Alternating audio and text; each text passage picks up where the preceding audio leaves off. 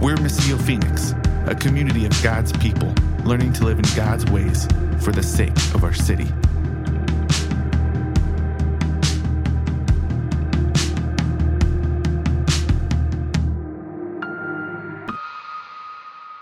All throughout this month, through this season of what's called Advent, which just means awaiting the arrival of, we have been awaiting the arrival of our King, Jesus, who comes to rescue the whole world. And traditionally, historically, the church has reminded ourselves of that using 4 themes. And that's the purpose of the 4 candles. We've lit a candle each week leading up to this, and all 4 were lit this morning. Hope, peace, joy, and love. These things that come to us because of our coming King Jesus, who was born into this world. And this morning, we continue with a 5th candle, with our final candle, which is the Christ candle. That historically the church has remembered that the light of Jesus has shone into this world. And we started this morning with Anthony, who, by the way, nice jacket. I feel super underdressed now. I asked him if I could borrow that just while I stand up here. He was like, no, get your own.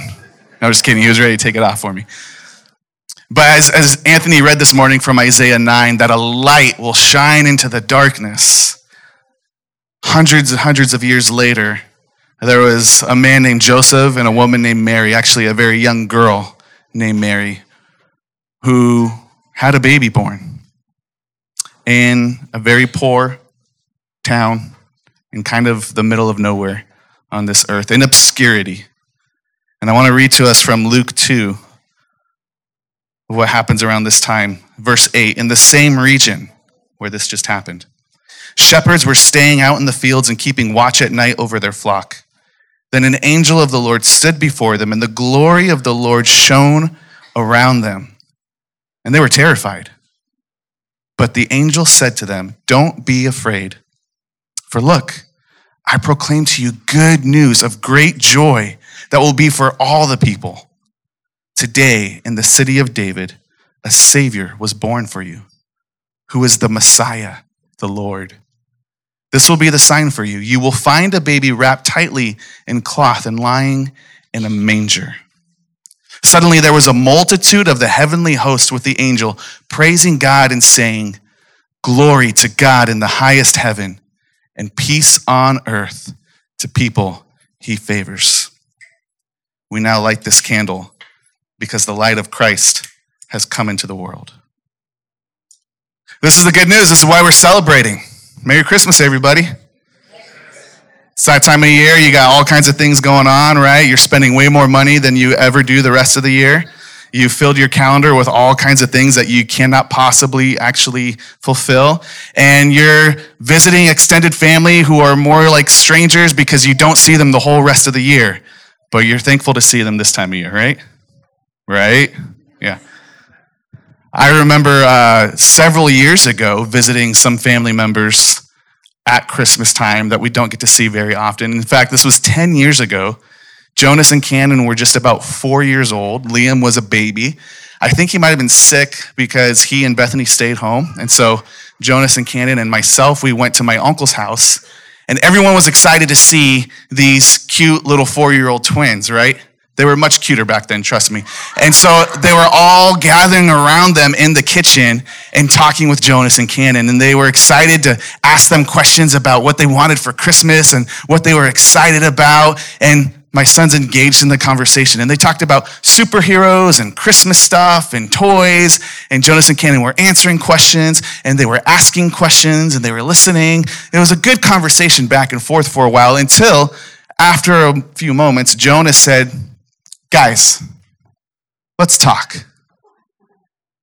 And everyone kind of chuckled. They're like, Jonas, what do you think we've been doing the last several minutes? Like, we're literally talking right now. And he goes, no, guys, let's talk about real stuff.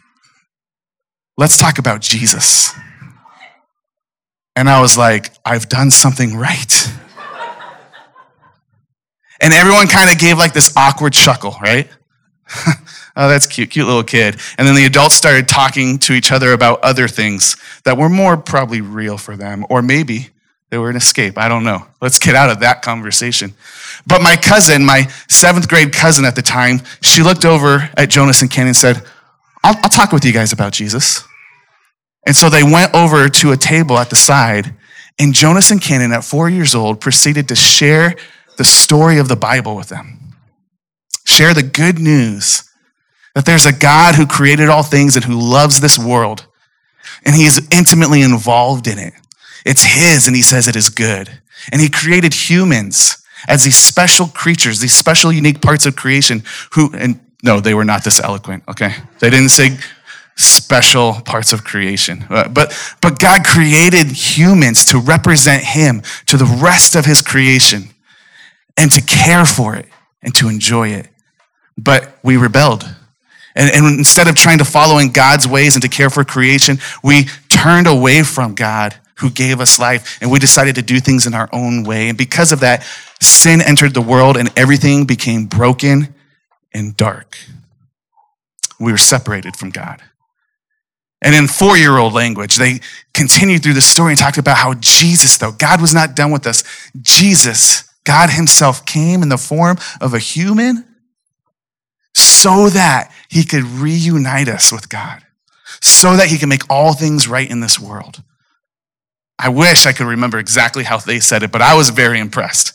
In my mind, that's exactly how they said it, right?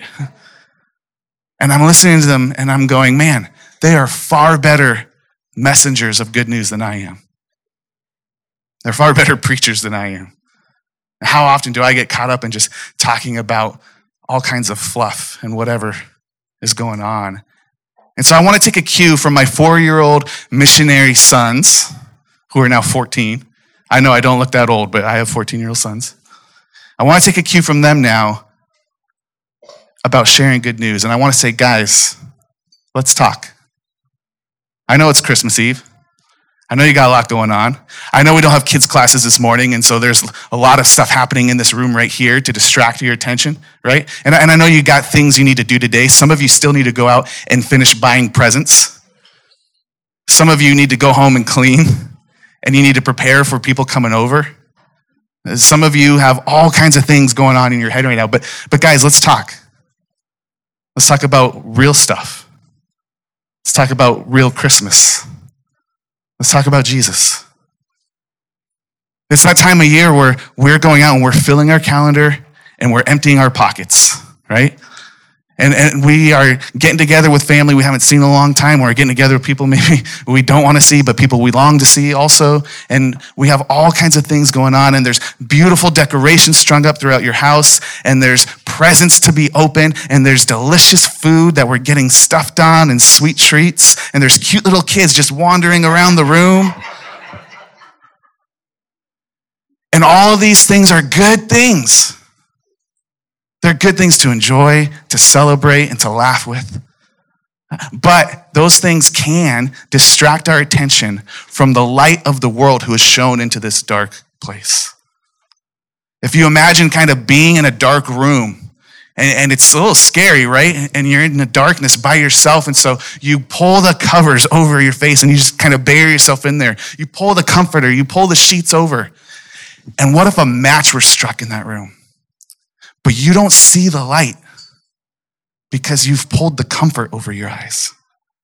You've pulled the cover over your eyes. And you won't let go of that comfort. You won't uncover to see the light that has pierced through the darkness. Guys, let's talk. That's what many of us do, not just at Christmas time, but throughout our lives, isn't it? That we hold on to our comforts and we bury our heads in them and we miss the light that has shone into the darkness. Let's not miss the light of Jesus. And guys, let's talk. Maybe for some of you, you started to pull some of that out, right? And maybe you see a flicker of that light, but your eyes have not yet adjusted because you've been surrounded by this darkness for so long.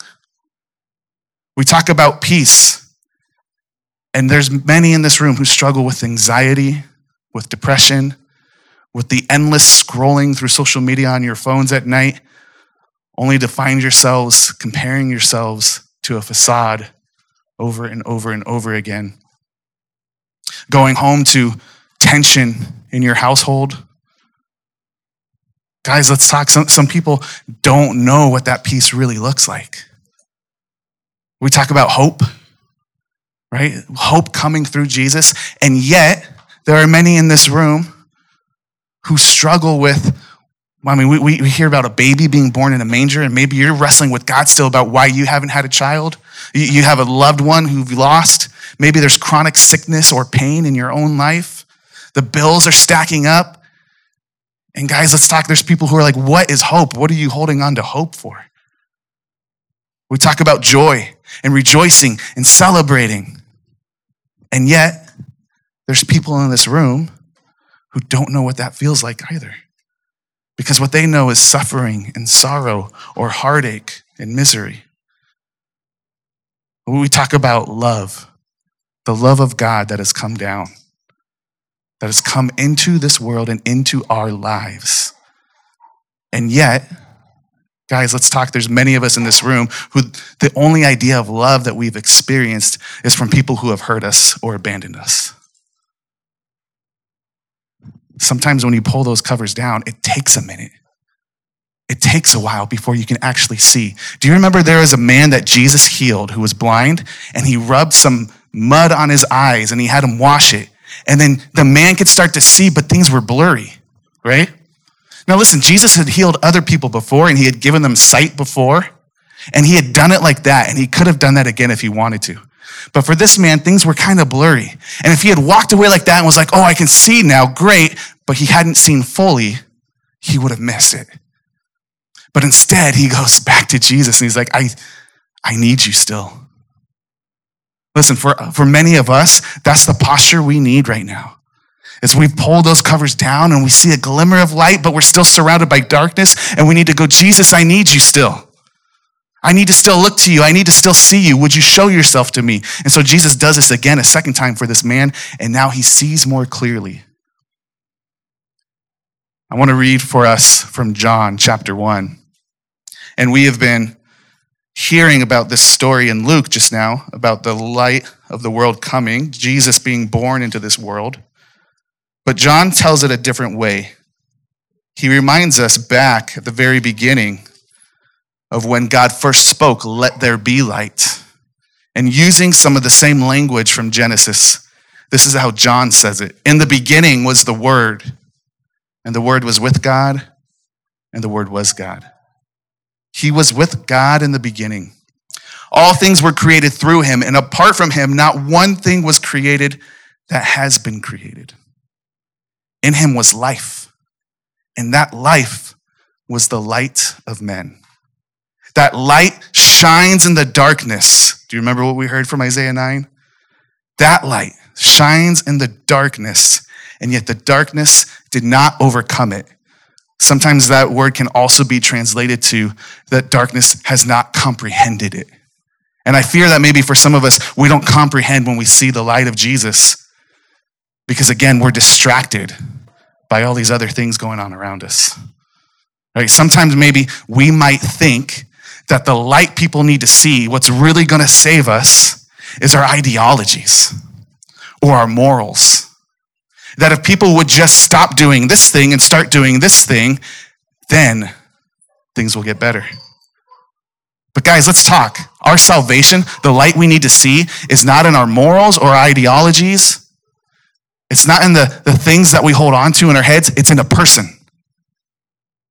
Jesus spells this out for us. Let's continue our journey through John, because in John chapter 8, verse 12, Jesus says this. Jesus spoke to them again. He said, I am the light of the world. Catch that. John started off his account of the gospel, of the good news, his book, saying that the light shone into the darkness. And that light was the word that was there from the very beginning of all things, that he spoke and all things were created. And Jesus says, I am the light of the world. Anyone who follows me will never walk in the darkness, but will have the light of life. Guys, let's talk. The only way we're going to clearly see good news is when we look to Jesus. John 12, let's keep going. John 12, verse 35 and 36. Sorry, Patrick, I think I left 35 off of there on the screen. Jesus, he was talking to a crowd, and he answered, "The light will be with you only a little longer."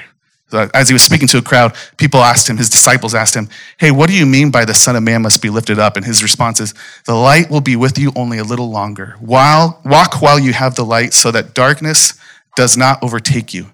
The one who walks in darkness doesn't know where he is going." Verse 36, "While you have the light, believe in the light, so that you may become" what? Children of light. Catch what's happening here. Catch what's going on. Jesus is the light of the world. And he says, while you see me, he's telling his friends right now, they're not going to have the light much longer because he knows he is actually going into darkness on their behalf.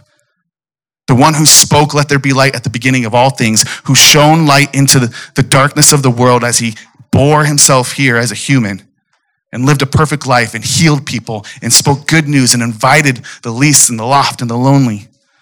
He invited them into his table. That light was going into the depths of the darkness of death. So he says, believe in this light while you see me now. And then you will become children of light. You will become children of light. Jesus said to some of his disciples later on, hey, you believe because you saw. How much more greater is it for those who believe who haven't seen? Listen, let's fix our eyes on the light of Jesus so that we become children of light. And here's this great transformation that happens from people who have been living and fumbling around and stumbling in darkness. As we see the light, as we believe in the light, as we become children of the light, Jesus actually said this of his people in Matthew 5, verse 14. He says, you are the light of the world. Do you see that transfer that just happened? Jesus says, I am the light of the world. He's the light that's shone into the darkness, but he calls those who follow him, you, brothers, sisters, church, friends, if you are in Jesus, you are the light of the world. A city situated on a hill cannot be hidden. No one lights a lamp and puts it under a basket, but rather on a lampstand. And it gives light for all who are in the house. In the same way, let your light shine before others so that they may see your good works and give glory to your Father in heaven. Imagine that light that it ignites in your room, that small little match that sparks. There's darkness around you, but you see that light, move toward that light. Grab a hold of that light and then spread that light. We're about to do that with some candles right now, and I want you to imagine what that looks like. As we share the light from this candle does not get extinguished. It keeps burning bright. But the light will spread throughout this room. Listen, you will actually experience hope and peace and joy and love as you look to the light of Jesus and not any of the other distractions around us. And not only that, but as you move toward the light of Jesus and as you begin to share the light of Jesus. Jesus said, you don't put that under a basket. You don't hide it away. You will see and experience the light all the more as you spread the light around you. As the people around you see the light of Christ in you, church, by the way that you love, by the way that you show what Jesus is like. And so we're going to do that. We're going to first go to the table here. We have a table on each side of the room where we take the elements. This is a practice we invite you into if you say, yes, I need the light of Jesus in my life. I know this world needs the light of Jesus. If that's something you confess, we'll confess a statement together in a moment that says, Christ has died, Christ is risen, and Christ will come again. And then you're invited to come to the table with us. If you need gluten-free bread, go to that side. But you go and you grab the bread, you dip it in the cup. And what this is saying, it's symbolizing the body of Jesus that was broken for us. The blood of Jesus that was spilled for us. That Jesus himself went into the darkness of death so that he could rescue us from it. But then we're not going to stop there because he didn't stay in darkness. And on the third day, the light broke into the darkness once again as that stone was rolled away from the tomb. And Jesus rose to new life through the power of the Spirit. And his body, the same body that was born on Christmas Day, walked out of that tomb. And so what you're going to do after you take the elements is you're going to grab a candle. And Anthony and I will be standing up here with candles lit from this Christ candle here.